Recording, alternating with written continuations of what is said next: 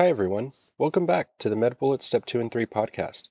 In today's episode, we cover the topic of carpal tunnel syndrome, found under the Orthopedics section at medbullets.com. Let's begin with the clinical snapshot. A 39-year-old woman presents to her primary care physician's office due to pain and numbness in her hand. The patient reports that the pain is worse at night and when her hand is outstretched. To relieve the pain, she shakes her hand or places it under warm, running water. She says her symptoms mainly affect the first 3 digits of her hand. She denies any recent injury to or pain in the hand or neck. On physical exam, she has normal range of motion of the neck and arm. She has 2+ bilateral biceps, triceps, and brachioradialis reflexes. She has a positive Phelan and Tinel test. This is a case of carpal tunnel syndrome. Now let's move on to a brief introduction of carpal tunnel syndrome. Clinically, it is defined as a compressive median nerve neuropathy. In terms of epidemiology, remember that it exhibits a bimodal distribution of 50 to 60 and 70 to 80 years of age. Risk factors include female gender, obesity, pregnancy, hypothyroidism, rheumatoid arthritis, dialysis-related amyloidosis, and repetitive use of the hand or wrist. In terms of etiology, it is due to increased pressure within the carpal tunnel. To understand the pathoanatomy, remember that under normal anatomy, the carpal tunnel contains digital flexor tendons, the flexor pollicis longus tendon, and the median nerve. The pathology can then be due to one of two things. First, and most commonly, synovial non-inflammatory fibrosis and thickening leads to median nerve compression. But also compression can lead to microvascular insufficiency, causing ischemic damage to the nerve. In terms of prognosis, in mild to moderate cases, there is spontaneous resolution or response to conservative therapy. Moving on to the presentation, remember that symptoms include pain or paresthesia in the median nerve distribution, and remember that this distribution includes the first 3 digits and the radial half of the 4th digit. Patients may also have symptoms that are typically worse at night, and they may experience weakness or hand clumsiness. On physical exam, one may elicit the symptoms with different provocative tests. For the Phelan tests, the patient flexes their palm at the wrist. If they experience pain or paresthesia in the median nerve distribution, then they have a positive test. For the Tinel test, the clinician may percuss over the course of the median nerve. If the patient experiences pain or paresthesia in the median nerve distribution, then the test is positive. With regards to other studies, remember that the diagnosis is typically made clinically. However, it can be confirmed by nerve conduction studies. These nerve conduction studies may also be indicated when contemplating surgical decompression. An electromyogram may also be performed and is typically used to exclude other etiologies such as polyneuropathy, plexopathy, and radiculopathy.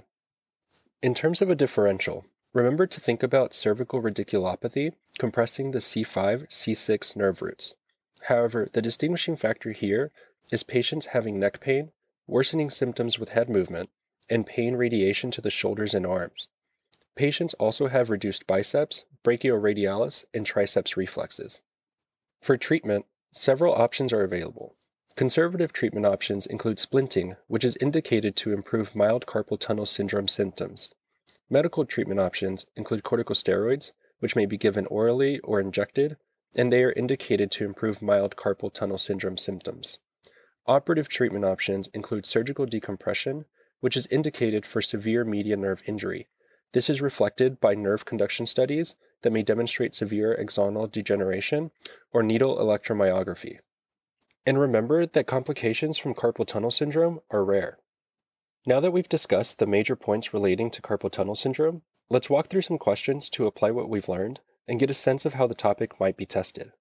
For the first question, consider the following clinical scenario. A 27-year-old woman presents to the emergency department after falling while rollerblading. The patient states that she tripped over a stick, fell onto both hands, and has numbness and tingling in her fingers. Notably, she had these symptoms about 1 week prior. However, she states they are currently worse. The patient works at a coffee shop, is sexually active, and uses a vaping pen. Review of systems is notable for a recent weight gain of 25 pounds, nausea, and increased food sensitivity that triggers headaches and nausea. She also states she has had increased emotional lability lately and feels very down at times, though she denies any thoughts of self-harm. Her temperature is 97.5 degrees Fahrenheit or 36.4 degrees Celsius. Blood pressure is 122/82. Pulse is 85 beats per minute. Respirations are 15 breaths per minute. And oxygen saturation is 98% on room air. Physical exam is notable for a normal cardiopulmonary exam and an obese body habitus. Numbness is noted in the index and middle finger and thumb of both hands.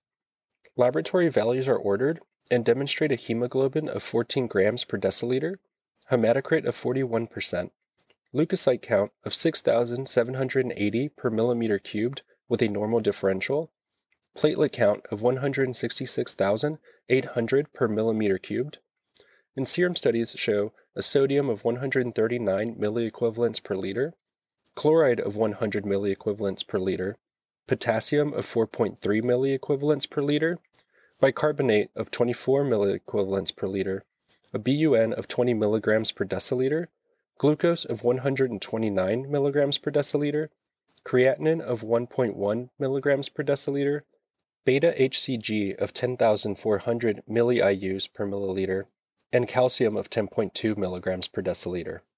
A radiograph of the wrist is performed, which does not demonstrate any appreciable fractures or dislocation. Which of the following is the most likely etiology of this patient's symptoms?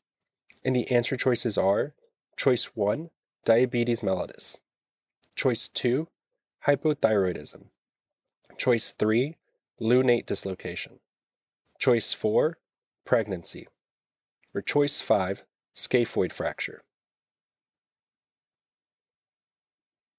The best answer to this question is Choice 4, pregnancy.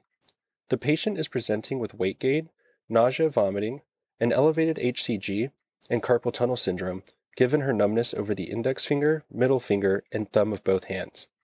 Given her HCG and onset of symptoms prior to trauma, her carpal tunnel syndrome is likely due to pregnancy. Carpal tunnel syndrome presents when there is increased pressure in the carpal tunnel, which compresses the median nerve. Patients will present with weakness or numbness in the middle finger, index finger, and thumb. There are many etiologies of carpal tunnel syndrome. However, it commonly occurs in pregnancy. Hormonal changes and swelling of the synovium in pregnancy can lead to this syndrome. The diagnosis can be confirmed with electromyography. Treatment in pregnancy is wrist splinting and rest. Non-pregnant patients can be treated with NSAIDs and possibly surgical release of the flexor retinaculum in refractory cases. Her radiograph does not demonstrate any appreciable fractures or dislocations. Such a radiograph in the setting of symptoms and the distribution of the median nerve suggests against a diagnosis of a fracture or dislocation as the etiology despite the patient's trauma. Let's also discuss why the other choices are incorrect. Choice 1. Diabetes mellitus can cause carpal tunnel syndrome. The patient has an elevated blood glucose. However, given the recent onset of symptoms, the elevated HCG, and the increase in human placental lactogen, which naturally occurs during pregnancy, inducing insulin resistance, which can worsen glycemic control, pregnancy is a more likely etiology of her symptoms. She may have gestational diabetes. However, there is not enough information to make this diagnosis. Choice 2. Hypothyroidism can cause carpal tunnel syndrome and would present with fatigue, weight gain, bradycardia, and depression. This patient's constellation of symptoms and weight gain is more attributable to pregnancy. Choice 3. Lunate dislocation could compress the median nerve and would cause symptoms of carpal tunnel syndrome. It would present on radiography with the spilled cup of tea sign. Reduction is necessary, either closed or open. Choice 5. Scaphoid fracture would present with a radiographic fracture in the scaphoid bone or with the normal radiograph, since often these fractures do not present on radiography initially. It would present with pain over the scaphoid bone and anatomic snuff box and would not compress the median nerve. Finally, a bullet summary. Pregnancy can cause carpal tunnel syndrome. For the second question, consider the following clinical scenario. A 23-year-old woman presents to the physician with complaints of pain and paresthesias in her left hand, particularly her thumb, index, and middle fingers. She notes that the pain is worse at night, though she still feels significant discomfort during the day. The patient insists that she would like urgent relief of her symptoms, as the pain is keeping her from carrying out her daily activities. On physical exam, pain and paresthesias are elicited when the physician percusses the patient's wrists as well as when the patient is asked to flex both of her palms at the wrist. Which of the following is the most appropriate initial step in the management of this patient's condition? And the answer choices are: Choice 1, corticosteroid injection. Choice 2, electromyography testing. Choice 3, nonsteroidal anti-inflammatory drugs. Choice 4, splinting. Or choice 5, surgical decompression. The best answer to this question is choice 4, splinting. This patient with pain and paresthesias in the median nerve distribution and positive Phelan and Tinel test has carpal tunnel syndrome, which is initially managed with splinting to improve mild symptoms. Carpal tunnel syndrome is a compressive neuropathy of the median nerve caused by increased pressure within the carpal tunnel, which contains the digital flexor tendons, the flexor pollicis longus tendon, and the median nerve. Risk factors for carpal tunnel syndrome include female gender, obesity, pregnancy, hypothyroidism, rheumatoid arthritis, and repetitive use of the hand or wrist. Patients experience pain or paresthesia in the median nerve distribution, which includes the first 3 digits and the radial half of the 4th digit of the hand. 2 provoking tests may help diagnose carpal tunnel syndrome on physical exam if the tests elicit pain and or paresthesias in the median nerve distribution. First is the Phelan test, in which the patient flexes both hands at the wrist, and the second is the Tinel test, in which the physician percusses over the course of the median nerve. Initial treatment of carpal tunnel syndrome is splinting, followed by medical management with corticosteroids, and finally surgical decompression for severe median nerve injury. Let's also discuss why the other choices are incorrect. Choice 1. Corticosteroid injections are indicated to improve mild carpal tunnel syndrome symptoms if the initial conservative management option of splinting proves to be ineffective. Choice 2. Electromyography testing is used as a confirmatory test for the diagnosis of carpal tunnel syndrome, which is primarily made clinically with the patient's history of symptoms and the physical exam. EMG is not routinely performed as the first step in management in patients with a classic presentation of carpal tunnel syndrome, as it is indicated in refractory or ambiguous cases. Choice 3. Nonsteroidal anti-inflammatory drugs are not effective in the management of carpal tunnel syndrome, as the symptoms are caused by nerve compression rather than inflammation. Choice 5. Surgical decompression via release of the flexor retinaculum is reserved for severe median nerve injury, reflected by nerve conduction studies, such as findings of severe axonal degeneration or needle electromyography. Finally, a bullet summary. Carpal tunnel syndrome is initially managed with splinting. That's all for this review about carpal tunnel syndrome. We hope that was helpful. This is the MedBullets Step 2 and 3 podcast, a daily audio review session for MedBullets, the free learning and collaboration community for medical student education.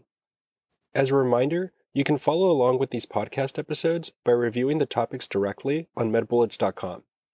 You can listen to these episodes on the MedBullets website or phone app while reading through the topic. If the MedBullets podcast has been valuable to you, we'd be thrilled if you considered leaving us a 5-star rating and writing us a review on Apple Podcasts. It will help us spread the word and increase our discoverability tremendously. Thanks for tuning in. We'll see you all tomorrow, right here on the MedBullets Step 2 and 3 podcast.